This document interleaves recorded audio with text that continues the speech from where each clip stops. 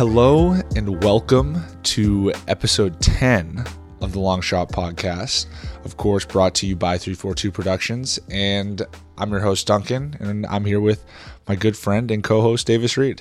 Yeah. Hey Dunk, what's up? How we doing? Episode 10. Episode 10, we have made our way into double digits, which it's an exciting milestone. Hopefully just the beginning though, nonetheless, but certainly excited to be here. Yeah, it's just an honor. I like to thank family, friends, you, of course, for the platform. Long way to go, but double digits is something to celebrate. Yeah, there's a laundry list of people that we could both thank. But anyways, let's just get down to business here. I am currently in Memphis, Tennessee on the second night of a back-to-back. We landed here at about 2 a.m. last night. Back-to-backs have been a regularity here in the second half of the season. We had another one to start. We played at home to start the second half against the Magic and then went right to Chicago. So definitely been an interesting stretch here. Obviously with the shortened season, we're packing in games. Yeah, what does that travel schedule look like? It seems like so much to pack in 24, 48 hours. Like you said, last week you guys played in Miami against Orlando, and then the following night you're playing in Chicago. And now we're recording this Wednesday. So last night you guys played in Miami against Cleveland, and now you're playing tonight in Memphis. Yeah, well, every team has stretches like this. Ours just happens to be right here when we get back from break. In actuality, we only have 36 games in the second half, and there are a handful of teams that have a lot more than that. I think teams that have missed games on the front half now have to make up, so their schedule is even crazier. Right now, it definitely is a stretch where we got games pretty much just stacked up on top of each other. We play every other night with some back-to-backs mixed in there. So, it's a great challenge. Obviously, the depth will certainly be tested in that. Particularly, some older guys. We had a couple guys not make the trip for this one, and it's an opportunity for younger guys to step up for sure. Yeah, makes sense. I have a quick theory I want to run by you. So we're talking about these home and away games. I think you might be part of the Miami Heat team that's dealing with the most or the biggest home court disadvantage in the history of the franchise, which is that players in Miami can't go out. It's very true. That has to be a massive disadvantage for you guys. You guys are notoriously a good home court team. Last year, I looked this up. You guys were 29-7 at home last year. One of the best home records in the NBA. This year, it's not as good. I know we've had some COVID protocol, some injury, but I think another factor is that opposing teams aren't able to, hit the town before the game. I think it's a valid point that you bring to the table. I think that there are other variables that play here as well. I think us not being at full strength for majority of the season would probably be the biggest one, in that a lot of those games that we dropped at home were early on, where we had no fans also. So that's another variable. So I think when you mix all three of those together, because I will say, and I'll be open about this, I think this is pretty much public knowledge, in that when teams come to Miami, particularly pre-COVID, they're gonna at least go out to dinner. What that looks like afterwards, I'm not sure. It's kind of a don't ask, don't tell type of situation. I've never been in that situation because I've only played in Miami. But with that being said, last year I do remember a handful of games. I'm not gonna name any names, call anybody out, but maybe some guys not at full strength after a fun night in the Magic City. And can you blame them? I mean, imagine it's mid-February, you're in Detroit for most of the year, and then all of a sudden you're in South Beach. You're not going to sit in your hotel. Yeah, and that's not to say that people are just like out partying and doing crazy stuff, but more so, like I said, I think the vast majority of it is that oftentimes when teams come to Miami, they do like a fun team dinner somewhere on the beach, somewhere nice.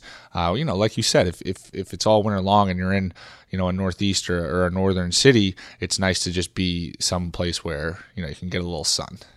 And you're just, at this point, you Miami natives, not natives, but you guys that are living in Locals. Miami. I'm a local. I'm a Miami local.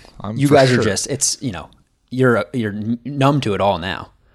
I don't know about numb to it. I certainly, I never want to get to the point where I take it for granted, because one of my favorite things, and I'm a guy who grew up in the Northeast, and I love the Northeast, very fond of that part of the country. But I will say I severely underestimated how awesome it is to wake up pretty much every day and have it be 75 plus and sunny and see the water.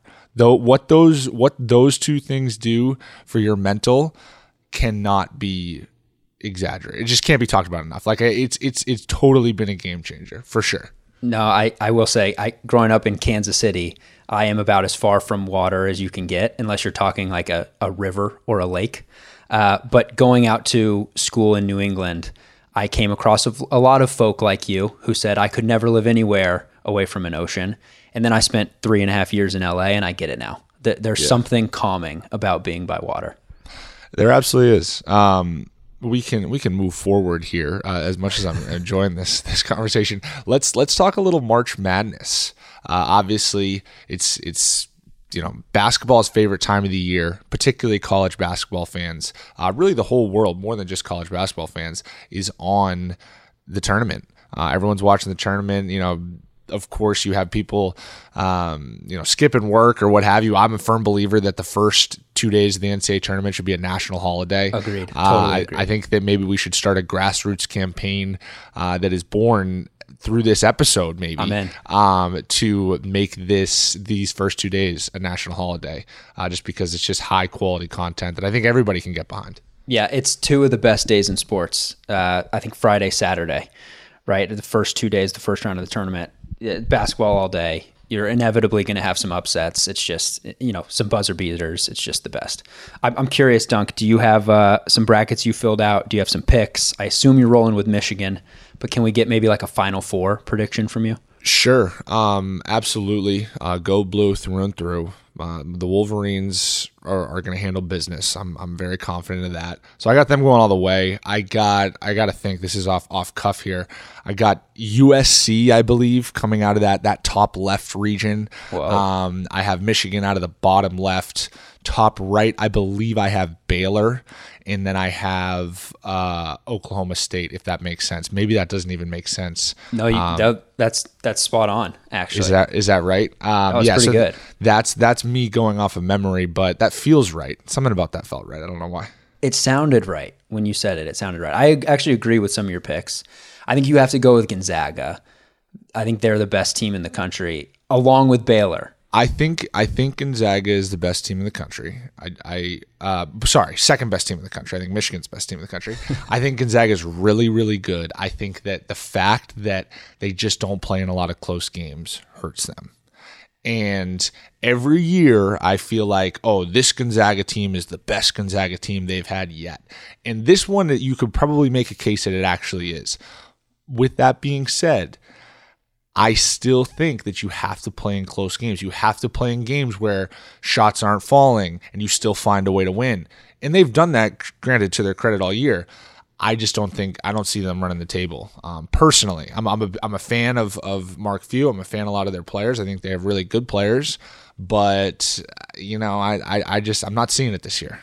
Oh, that's fair. That's fair. I think they get to the Final Four. I don't think they win a national championship. I'm going Gonzaga, Texas, Baylor, Oklahoma State. So I'm a little bit of a Big 12 homer, but that's my Final Four, and I think Baylor wins it all. I think they're the best team in the country. I'm okay with that. I also wanted to take a second and kind of tease that we have a Top Shot giveaway in the works. Whoa. Which I think has a chance to be pretty exciting stuff. Obviously, Top Shot is seemingly taking the world, not just the basketball community, the world by storm. And we have some exciting things on the horizon, and that we're going to be able to give away some moments to some listeners, some viewers, and some subscribers. So stay tuned for that. We're really excited about that, and we're just going to continue to keep you guys updated on what we got coming your way. Yeah, there were 2 pack drops yesterday that I tried to get in on, and both times I was behind about 100,000 people in line. So I know firsthand how difficult it can be to get your hands on some of these things. So yeah, very excited that we can potentially give you guys, the listeners, access to some stuff. Like Duncan said, still in the works. Well, Dave, it's not all that difficult actually. All you have to do is just tune into the long shot. And you get some top shot moments potentially coming your way. How about that? A little added incentive. Hey, before we get to our segments, I also wanted to quickly just give you some love, give you your flowers while we're here. I tried to do this a couple of weeks ago, and you deflected, but it is now official. Team USA has announced their pool of finalists for the upcoming Olympics, the Summer Olympics. 57 guys in the NBA who are part of that final pool, of which Duncan Robinson is a part of. Yeah, it's pretty humbling.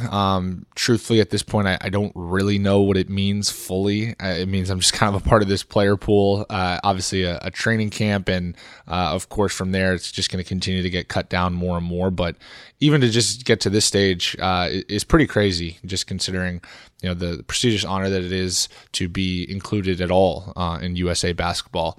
The one potential downside that I really look at when I think about this is that if by some crazy circumstance I do end up in the Olympics, I would likely be missing your wedding this summer. That is true, but it would be an honor, let me tell you, for you to not be there because you're in the Olympics. I think that would be better than you standing by my side. I think that this also provides us an opportunity to bring some clarity. Davis is engaged to be married to the love of his life. He was supposed to be married August of 2020. Obviously, COVID had other plans. It's now been pushed to August of 2021.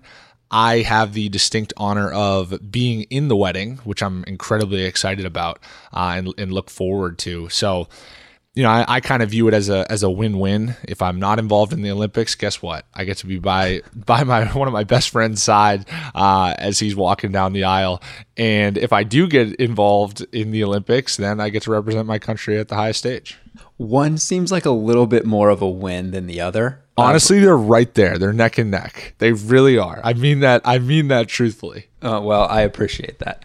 No, look, again, for you to not be there because you're in the Olympics would be a true honor. So, I almost hope that it happens. I can find a fill-in. I mean, that is borderline disrespectful just to fill in. I don't think I'm just somebody that, if it's not there that you can just fill in. But regardless, we can push forward. We'll cross that bridge when we come to it. Yeah, you're right. All right, let's get to the Reddit question of the week. Actually, this week I want to do something a little bit different because we did our mailbag last week. We've got a whole slew of great questions that we didn't get a chance to get to. So instead of going into Reddit posts to find a Reddit question of the week, I'm just dipping back into the mailbag. And so this question comes from Will Moxon on Twitter, actually. And he asks you, Dunk, who is the hardest for you to guard and who is the hardest to guard you? It's a quality question that I get quite a bit. I would say in terms of hardest to guard, I think James Harden has to be up there for a variety of reasons. One, just because how he plays, you might see him take 10, 12, 15 maybe even dribbles on a given possession. So if he has a matchup that he likes, which is, most matchups are favorable for him given how, offensively gifted he is, he's going to draw you out and take his time and really keep you on that island. So I would say James Harden is up there. And then obviously just the firepower right now around him is that it's not like you can really load up to the ball because then you're taking bodies off of, Kyrie or Durant. So I would probably say he is up there for sure. His combination of skill, strength, he's incredibly strong. I don't think a lot of people realize that. But in terms of, hardest person that I've had guard me, that's an interesting one. I guess this is a little bit of an opportunity to give some love to a former teammate of mine. Derek Jones actually would do a really good job of guarding me in practice. I would never admit it. So Derek, I'm now finally giving you some recognition and the credit that you deserve. But DJ is unique in that he is incredibly long. He's 6'7". He has a crazy wingspan. He's ridiculously athletic, as everyone sees, but he can move. He has the dexterity to navigate screens and get to contests, whereas if you're smaller, it's harder because for you to guard me just because it's harder for you to get to a contest, whereas DJ has the athleticism and the length to really bother shot attempts. Is there also an angle of him knowing the play calls? For sure. I mean, especially in practice, it's like, yeah. I mean, we'll see. We haven't played them yet this year. That'll be interesting. I don't even know if he'll actually guard me.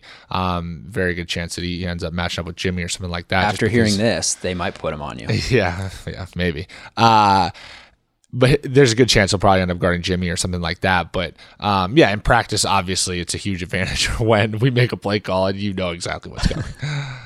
All right, what about easiest guy that guards you? We're gonna stay away from that. Probably Mo Wagner. Good. There we go. See, we're trying to be the number one podcast in America. Let's talk some shit. Some combination of Mo Wagner, DJ Wilson, Karis LeVert, Tim Hardaway. Just all those guys. Yeah. All those Michigan cones, guys. They just can't all cones, and they know that. Just kidding. Kind of. We got our long shot feature. This is a special one, just because it's March. We're staying in the theme of college basketball. We got our guy, Jason Preston, which if you haven't heard his story, he has a special one. He was raised by a single mother in Orlando, the great state of Florida. His mother actually passed of lung cancer, tragically, when Jason was just 15 years old.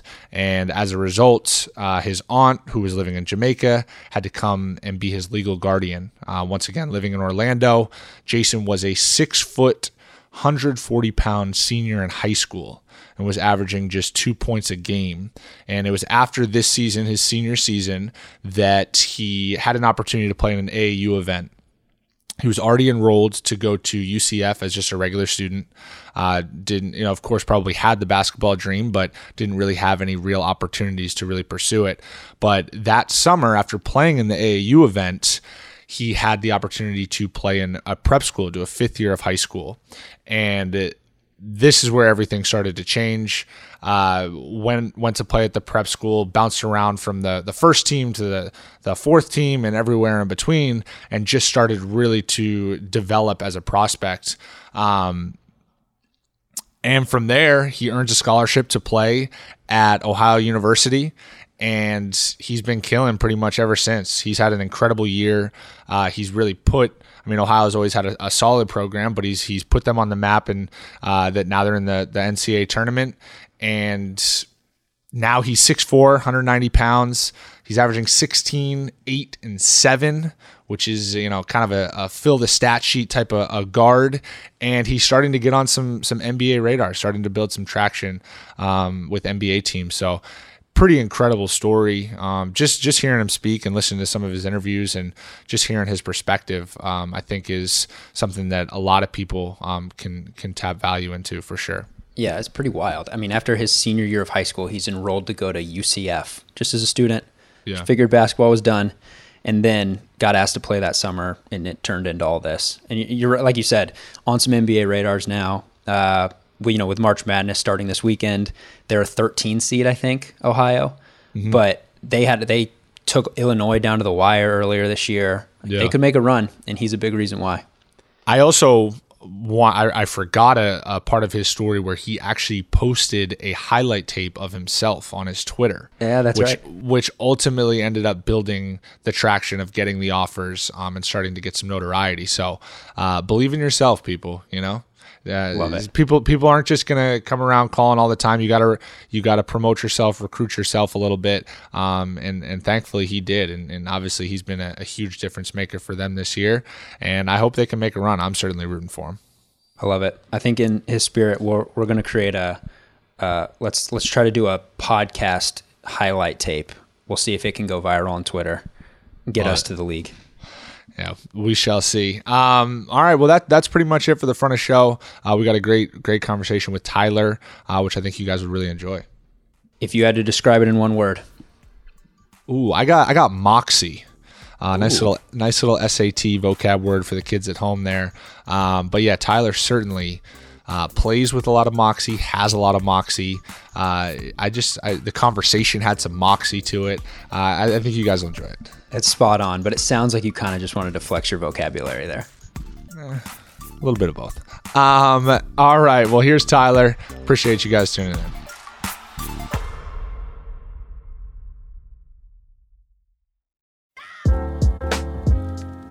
Here with SEC All-Freshman Team, SEC Newcomer of the Year, second team All-SEC, probably should have been first, NBA All-Rookie second team, definitely should have been first. Of course, Miami Heat legend, known to many as the baby goat, boy wonder, whatever you want to call him. Tyler, appreciate you coming on, bro. Thank you very much for joining us. For sure. Thanks for having me. No, of course. I want to bring it back here for a second for the listeners to when I first met you, which was Summer League. Obviously, at that point, your reputation preceded you a little bit. I knew who you were, of course, seen you play a bunch, but hadn't met you. And we're gearing up to play Summer League. And Eric Glass, who's works on staff with Miami Heat, he was the Summer League head coach, comes up to me and goes, because how the Summer League in Sacramento was structured is you played Monday, Tuesday, Wednesday. And he goes, look, I don't want Tyler to play any back-to-backs. So, he's already going to have a bunch coming at him. Like, it's going to be hard for him to pick up the speed of the game, all this stuff. Like, I want Tyler to play Monday, Wednesday, and I want you to play Monday, Tuesday, because I want you guys to play together, but I want to stagger it. Yeah. Of course, like 6 minutes into the first game, it's like very clear that it's just not too much for you at all. Like you're not sped up at all. You're like playing under control. You're making shots. You're setting up other people. Like looking back, what do you remember about that first professional experience that like really sticks out to you? Yeah. Obviously, like you said, just coming into Summer League, you don't, know what to expect. It's a jump from college to Summer League, then to the league. And I was just didn't know what to expect, like going in, I'm like, well, am I going to be sped up? Do I have to perform and really show people, I am a lottery pick? But, I just really went out there and kind of just, let the game come to me. And like you said, it kind of just flowed and went how it was supposed to. Yeah, I mean, it was clear right away that stuff wasn't going to be an issue, at least like in the Summer League level. But then, of course, it ramps up even more.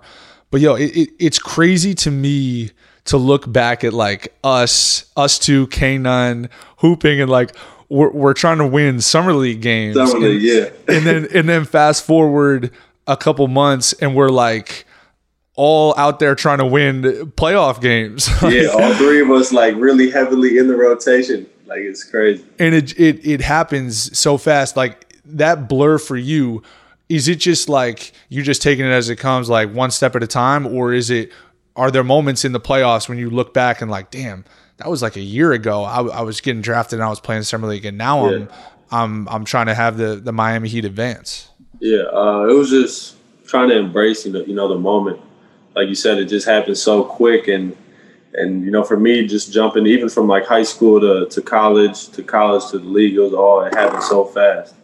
So for me, it was just embracing everything and really just letting it all and taking it all in at once. Like you said, it does happen so fast, and we're still taking it in as we go today.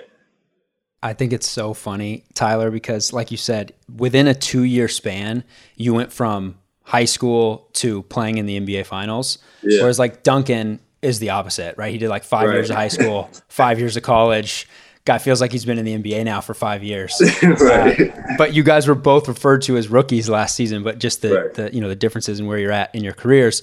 I'm curious, Dunk, you said in that Summer League, Tyler's reputation was preceding himself.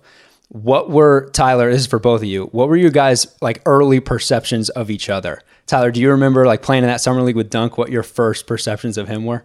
Yeah, I mean, I really didn't know. Like, I know Duncan, he played at Michigan and everything like that, but I didn't know, to be honest, like how good of a shooter he really is. Like until you go out there and you practice with him and shoot with him every day, it's like, yo, this dude has a real life clip. Like every single day, every shot he shoots, you think it's going in. Like one of them. So it's just like, and then we got to know each other at a personal level, and that was, I see him working out every day and just continuing to put that work in. So. And it's amazing to see, like you said, he did 5 years in high school or college, whatever. and I did too. But everyone has their own path, and I always tell people that. So it's awesome to see. Everyone has their own different path, and it all ends up working out. I appreciate you putting that how you did, because you easily could have said that I just didn't have a reputation at that point, which I definitely didn't. But yeah, I mean, of Tyler coming in, like, obviously, like, I remember draft night, right? Like, yeah, I'm sitting there waiting to see who the Heat are going to draft. Yeah. And then it's like, they're talking about it afterwards. Like, what does he bring to the Heat? Oh, the Heat really need shooting. The Heat really need this. And I'm like sitting on my couch, like, I'm like, damn, like, it's like that. Like, but I mean, of course. So like early on, and obviously we're both competitive people. So there's like that, I don't want to say like chip, but like there's something there where it's like, no, like I'm trying to, in every shooting drill, like I'm trying to win that the same way I knew you were trying to do the exact same thing. Right. But then I think for me, where it like really started to shift was like you moved past summer league. And then when you got to Miami, bro, like I just had so much admiration and respect for the way that you would show up and work. Like every single day. And it got to the point where like, between the three of us, me, you, and K-Nun, like we're just in there every day where like it almost felt like then it became like, all right, like now we're just the young guys and we're all trying to come in here and like make noise. Like we're trying to prove ourselves in this league. None of us had done anything in the league. But it's just crazy to think like just the little shift of like, it's only a month, right? You're in summer league and then you end up in the preseason, but so much had changed in that short stretch for sure. Yeah. For sure, no doubt. It's like jumping from, we're them guys on the summer league team. We get all the shots. We can shoot whatever shot we want, and then you get to the big the actual team, and it's like now, like you said, we're here to prove ourselves and really make a name for ourselves in the league. So it was just crazy. Like you said, we were just working every single day. We were coming in at 6 a.m. for a month or two there, and it was good. I love those times, though. Well, that was funny in that obviously like Jimmy's 4 a.m. workouts get reported and picked up by the different media outlets, but like a lot of it started in that like I found out you were coming in at 6 a.m. and I was like oh, like he's not gonna get work in while I'm sleeping. Like, nah. Like, I'm like, so then I would start to ask you. I'd be like, T, you going in the morning? You'd be like, yeah, man. And you were like trying to be weird about it, like, yeah, bro, like come through. So then I would be there at 6 a.m. and then we had a little crew at 6 a.m. And then of course Jimmy finds out and he wants to be like already done in full sweat with his workout by the time we get there. He pulls up at 4:30, full sweat when we walk in the gym, like. He got his beat. he always got to like one up everybody else. But I respect it. I mean, it's that like collective competitiveness that I feel like makes us all like a fit for the organization. That's what they said. That chip on our shoulder throughout the playoffs last year that's exactly it right there. Like you said, you see me, because that was exactly how I was in college. Like, if I seen a teammate going to the gym, I'm like, nah, I'm going too. There's no way he's going to be getting in work without me, like sitting in the dorm room. That's not happening. So, I mean, that's why what makes us, special, like you said, as a team. What's it like for the two of you playing with each other? Miami fans have coined you guys as the Splash Bros 2.0, which I'm all here for, by the way. But we're recording this. You guys played Orlando. You guys beat Orlando last night. And there was a point in the second quarter where I think between the two of you, you hit 4 threes in a row on 4 straight possessions. And so it is like there are these flashes where you guys obviously are 2 elite shooters. What's it like playing off each other's momentum, feeding off each other's momentum, just being in the backcourt together?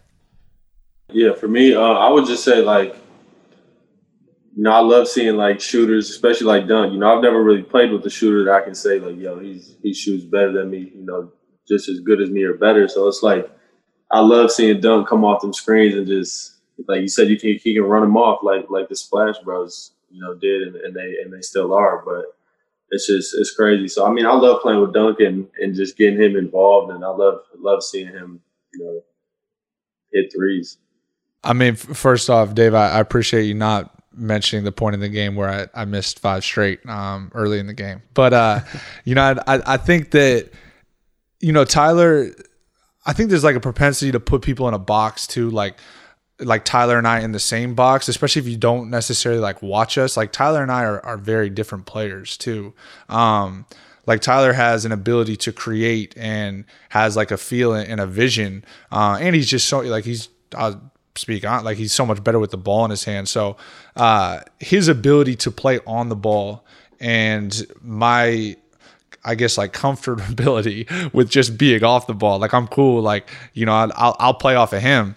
But I will say like seeing there's definitely like a compounding effect of like, you know, you hit a couple and then even for me, sometimes it starts to feel like the rim's getting a little bigger just because I see you start to make them.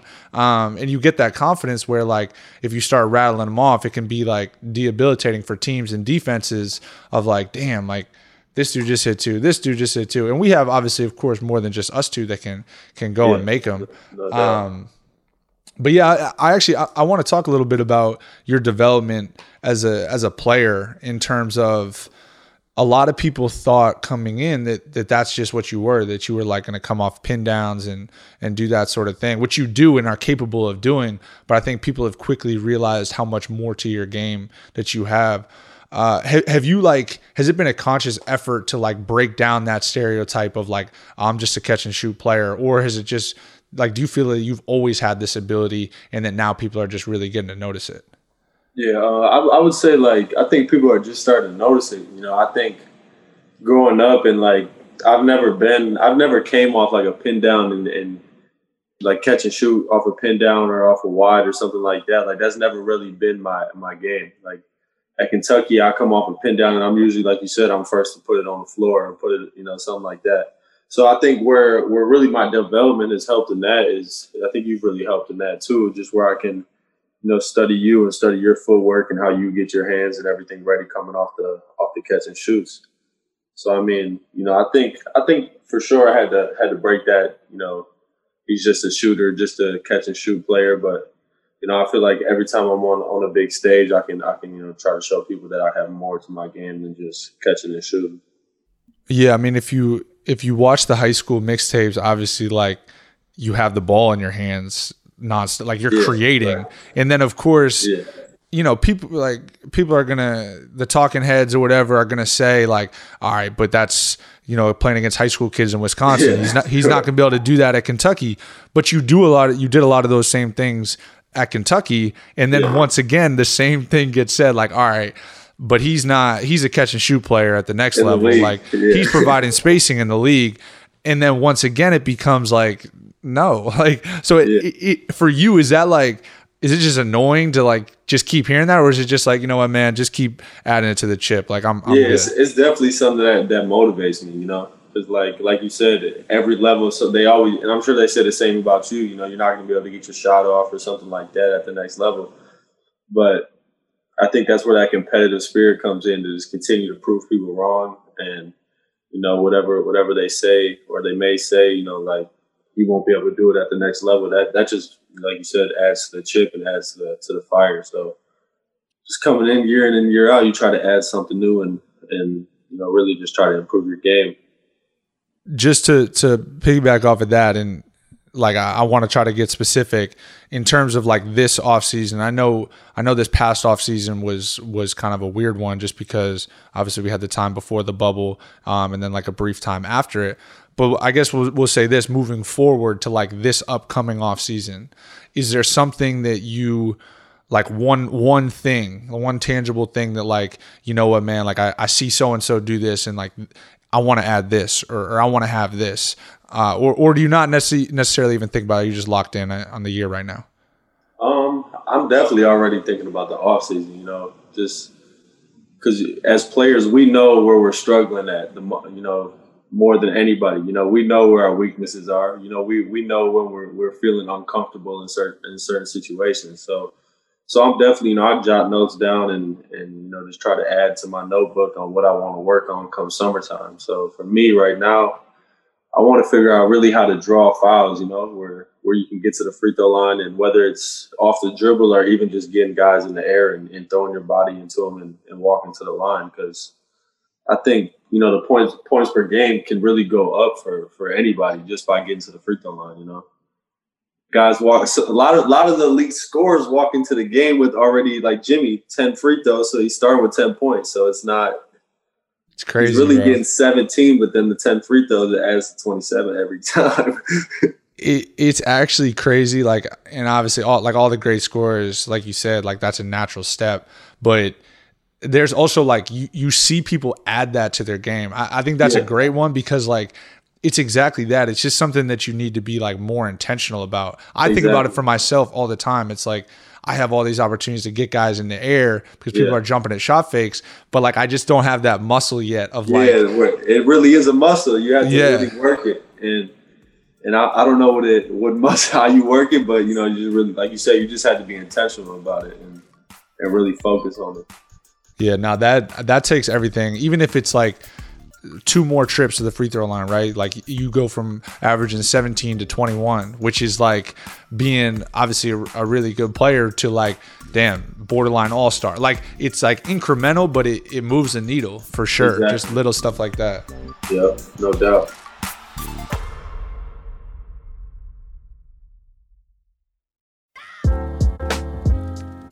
I want to ask about, we talked about high school briefly. I want to just take it back real quick. We can keep it brief. We don't need to spend too much time on this.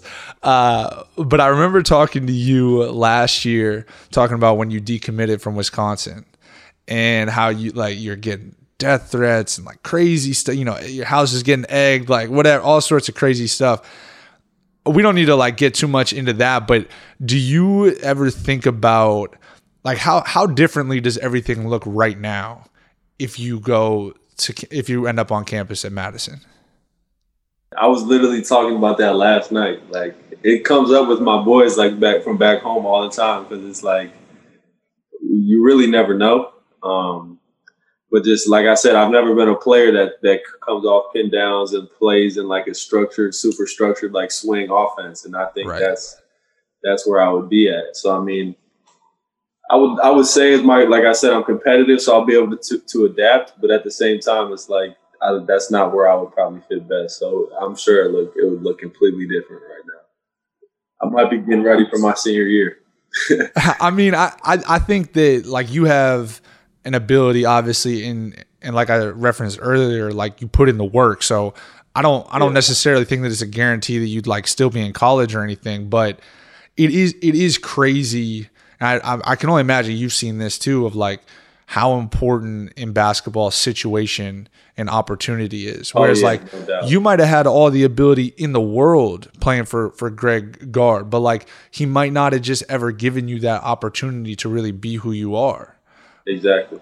Whereas like you go to Kentucky and I mean, from everything I've heard, and tell me if I'm wrong, like Coach Cal is enabling you guys to like be yourself, like go be aggressive, like be who you are. Exactly. Yeah, I think I tell even my little brothers that all the time. You know, it's all about opportunity, and even young guys who are getting ready to commit. If they ask me, I always tell them, you know, don't really pick what the name says on the front of the jersey, because at the end of the day, it's about what coach is really going to embrace you at that campus and give you the opportunity. And really, you and the assistant or head coach have to be on the same page of, you know, what your goals are. And if that's getting to the NBA, then, you know, then make sure that the coach knows that. Before you got to Kentucky, was it one and done? Like, was that like, obviously it's a goal to have the opportunity to leave, but like, were you like locked in, like, man, this can be my one and only year? No, I honestly, coming in, I was like, I'll probably be here for 2 years. Like, come in, I don't know what I'm gonna do my freshman year. My freshman year, or my year that I was there at the beginning of the season, we were really guard heavy. Like, we had 2 sophomores returning, and they were both guards. And then, you know, my class coming in had 3 or 4 guards. So we had like 5 or 6 guards on the roster. And I was like, I'm the lowest recruited, you know, guy coming in. There's no chance I'm going to, you know, play. And then I ended up starting. So that's the opportunity that we're talking about. You know, if I don't get that opportunity to really go out there and prove myself, I might be there for 2 or 3 years. How much do you think your ability to make shots consistently was the separator of getting you on the floor? I think that was probably it, you know? Like it, right? I feel like every year at Kentucky, the guy that can really, run off those, curl plays and, can really put the ball in the basket, that's the guy that they really run through. And by the end of the year, they were running everything through me. So I would definitely say it has to do with, my ability to put it in the basket. I mean, it's like you said, like Jamal Murray, Malik Monk, and then it was you. It's crazy though, man. Like, obviously, I'm a little biased because obviously that's what I do is shoot. But like, it's crazy how people get caught up in like there's always going to be a role for somebody that can make shots at a high level. Like, no doubt. it's honestly the ultimate separator because like everybody can kind of shoot, you know what I mean? Yeah. Like if you hoop and you play at a high level, like everybody can kind of shoot. But if you do it to a point where it's like, damn, that guy can really shoot. Yeah. It's just like the ultimate separator. Obviously, like I said, I'm biased. I'm sure you are too, but that's how I feel. No, it is. And I remember growing up, like I told someone, my dream should be getting the NBA. And they're like, well, you can do it if you can really do one thing really well and master what you do. And it was like, for me, it was obviously shooting as you can relate. So it's like, yeah, if you can really shoot the ball, you'll have a job for a while because every team needs someone that can, space the floor. I want to get to this year in Miami for both you guys. How different is the locker room today than it was like 2 months ago? Because 2 months ago, you guys are COVID protocol, injury ridden, under 500, and now you're healthy. You guys are rolling a little bit. I assume it is a drastic difference being around the guys. Oh yeah, it's completely different. I mean, I didn't think I told Dunk that. Forgot it was after a game. We were walking back because we have 2 separate locker rooms now because of COVID. So the younger guys are in another locker room, and I remember going back. I'm like, yeah, just imagine where we were. Like, I think it was like 2 weeks ago. We had lost to Charlotte. Everyone was throwing shit around. It was crazy, and then we ended up winning a couple games, and everyone's back. Temperatures calm, but I mean. And I think that's how it should be, especially with the expectations that we had coming into the year. We expected to be good and expected to win. So, I expected if we lose, then people should be upset because that's not who we are. The last thing you want is to be in a place where you start 7-13 and people are just cool with it. Like, you know what I mean? Like I think everyone's looking around and like everyone's pulling their hair out and everyone's pissed off, but it's like. Shit, we're all pissed off together. Like we're all in this together, and that's what drives like solutions. And that obviously we get healthy, we get some pieces back, and we start to figure some things out. But like I think that's part of what makes.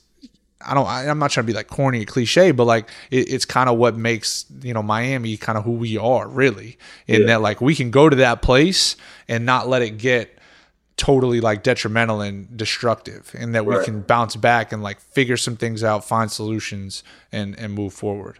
Yeah, I totally. Because I think like we were 7-13, but I think deep down everyone had that thing like, yo, we're gonna turn this around. We're not going the whole year and ending up 15-60 or some shit like that. Like we're not doing that.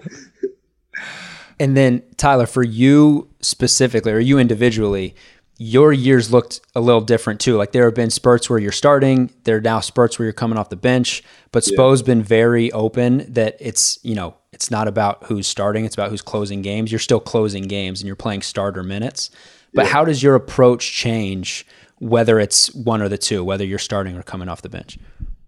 Yeah, it was hard at first, to be able to start. Everyone wants to start and then get moved to the bench. It was a lot mentally at first, but I just try to do what's best for the team. And I feel like you said, I do finish games, and I just got to continue to produce in the fourth quarter so that I can finish games. But it's a trust thing, I think, to be able to finish games and be out there when the game's on the line. I want to go back to just kind of like the Miami Heat in general, and for you, what were like your early impressions of, what like quote unquote Heat culture, whatever you want to call it? Like, is there something that really stuck out to you early on?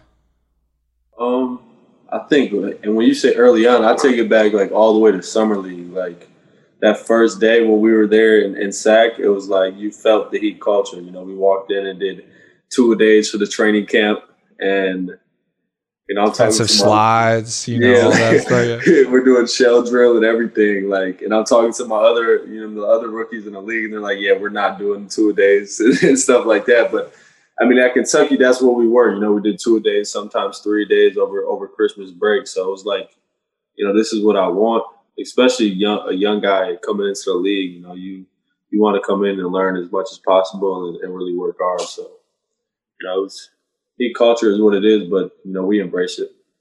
Tyler, you talked about your ability to close games and the faith that the coaching staff has in you to close games. From the outside, like you guys were talking about, right? Like if you can do one thing well, and for both of you, it's shooting. From the outside, it seems like another one of your best value or best skills is just your ability to rise in big moments, in big occasions. Like you're not shying away from any moment. Is there anything you attribute that to? Like, is that something, that's obviously something you develop, but where does that confidence come from? I think just the work, the work we put in, work I put in every day, and just the focus it takes, And honestly, I've been seriously, I'm not kidding you. I've been hitting big shots like since I started hooping, like middle school. Like I've always wanted to take the big shot. Like I don't know, it's just something that I've grown up with. I guess like I seriously I just take big shots. I like it. I think it's like. To go off of this, like obviously, like you check the box of the work, but like other people check that box too, and that doesn't necessarily mean that lights come on, games winding down, that you're built for that. And so I think like because I want to make a distinction too. Like there are irrational confidence guys that like whatever, don't give a fuck. Like they don't even feel pressure. Like it doesn't even exist to them. And I'm not saying you're in that camp either, because I think it's like from what I've seen, and obviously like I want to hear you speak to it, but it's like this combination of the two, right? In that like you're prepared for opportunities, but like you also have something where like I'm just built for this. Like this is what I do. Like I see it when the games come down to the end. Like you relish those opportunities and those moments. Yeah. Nah, honestly, I want to shoot the last shot. I want to shoot every big shot. But yeah, I agree. Everyone does put in the work, but like you said, it doesn't make you build for that moment. I think, like I said, I've been taking them big shots since I was real young, and it just carried with me. And like when the game's winding down, I kind of do this. Like I love to just prove, like, yeah, I can make this shot. I feel it's fun, it's enjoyable for real. Yeah. Real quick, I got like two more things for you, then I'll let you go. But I want to ask a little bit about just like your rise to honestly like celebrity status, in that I know we've talked about like on the court how you go from playing against high schoolers in Wisconsin to playing LeBron in the finals, but like the off the court, that transition has got to be just as crazy. Like you and I were talking at one point, and you were like, man, like I can't go shopping. Like what are you talking about? Like, I'm talking about like, yeah, I'm about to go shop, do this thing. And you're like, bro, like what is shopping in public? Like, I can't do that anymore. Like I got a whole crew of people behind me if I go and do that. So like, I'm like kidding a little bit, but like with that being said, like you're a different tier in Miami. Like I'll just call it what it is. How has that adjustment been? Yeah, I just try to stick to who I am. Like I feel like, I grew up as a regular ass kid. I'm still 21. I'm normal to everybody. Everyone's normal. Everyone's the same. So it is crazy, like the transition though. Like because I do try to go outside, and it is obviously different ever since we got back from the bubble. But it's just different now. I'm sure it is for a lot of guys too. But I mean, it's just. There's levels to this, bro. There's levels. I promise you. Your different and my different are a whole lot different. Let me tell you. Nah, man. I just it's whatever to me. But yeah, I don't really go shopping no more. Like I haven't been shopping in forever. I don't go outside too much. I'm in the house. That's when like you really got it like that when like you don't go shopping, like the shopping comes to you. You know what I mean? Like the designer, whatever ambassadors or whatever, they pull up to your house like, yo, this is the drop we got. Where, you know, I'm still getting in my car driving to, you know, whatever to try to get the latest drop. So all right, I got a question. We asked this for all our guests. When you look back on your journey, and you got a super interesting one, like we said, like particularly the last 2-3 years have been crazy. Is there a moment that sticks out to you of like a pivotal moment that like this was a springboard, this was a catalyst for like my success, and that if this kind of had gone differently, and maybe it's that decommitting moment, or maybe it's something else, a conversation you had or an experience that you had that really kind of shaped things? Honestly, I would take it back to senior year of high school, like that summer, right before my senior year. I went to the Nike Academy, and it was like a camp, you know, all the top high school players. And we ended up hooping. I was killing at the camp, and this Nike rep came up to me and was just like, yo, you can't go to Wisconsin. Like, that's just not, if you go to Wisconsin, you're messing it up. Like, you can't go there. So I'm like, I start thinking about it more, and it's like, yeah. So I ended up decommitting, but I would say then, because, you know, it was the camp, and then Kobe had actually came and talked to us at the camp. And that was like a changing point where he was just talking about his routine and through the league and what he did in the summer to work out, and, you know, getting up at 3 a.m., working out till 6, you know, getting his kids ready for school, taking a nap, working out again. Like, it's just like a lifestyle that you become obsessed with, that you obviously know. But just things like the thing like that, you know, a conversation with, you know, one of my favorite players was Kobe, and to hear that really just motivated me. And obviously I did make that decommitment and went to Kentucky, and it kind of just changed from there. So it sounds like the Wisconsin fans should be sending their hate mail to that Nike rep and not you. Same thing. It's like, oh no, that guy better be careful. I like it, man. It's not, yeah, take the blame off of you, man. It's some guy from Nike. We don't need to name names, but direct your hate towards him. Guy from Nike, man. Yeah, he messed it all up. You could have Final Fours, Wisconsin, man. Could have added to the banners. All right, so we'll wrap up here. We got our undrafted segment. So once again, just a quick explanation. We're looking for the underrated answers. Stay away from the mainstream type stuff. I'm gonna lead it off here. I want to know your undrafted shoe that you like to play in. So maybe like no Kobe's. I know you like Kobe's, but stay away from the Kobe's. Undrafted shoe would probably be, I know these might be popular, I don't know, Paul George's. Like, yeah. I was wearing those at Kentucky for a long time, and they were really comfortable. Like the older ones though, like the older ones. Yeah, the ones. And I feel like those are underrated because a lot of people, don't wear those, especially now with all the shoes out. But I still rock with those. I was gonna say you've been wearing them lately, right? Yeah, the PG ones. How often are you changing your shoes, Tyler? Are you playing in different ones every game? No, I don't. I have like 6 or 7 shoes I rotate. Man's got flavors though. There's nothing basic. There's nothing basic going on in Tyler except for the all black. He'll rock the all black. The all black, yeah. The all black PG ones. I'll get. Other than that, we got flavors. All right, I got the next one here for you, Tyler. I want the underappreciated nickname of yours, because you've got some great ones: Boy Wonder, Baby Goat, with the pinky. You got Bucket. Is there one you wish was circulated more? Like, is there one you really, relate to that you think doesn't get enough circulation? I like the Boy Wonder one. Like, I feel like the Heat have picked up on it. Kentucky did their thing with it, but like, I feel like the general people, they'll call me like Bucket or Baby Goat, but I like Boy Wonder, and I like that because Bob and I think you met our Duncan knows, but you guys met Fee, I'm pretty sure. Bob, yeah. He made that for me in like high school. Like, he just so we kind of just ran with it, and he was the one who ended up, really making that. So shout out to Fee, man. That's my guy. Shout out Fee.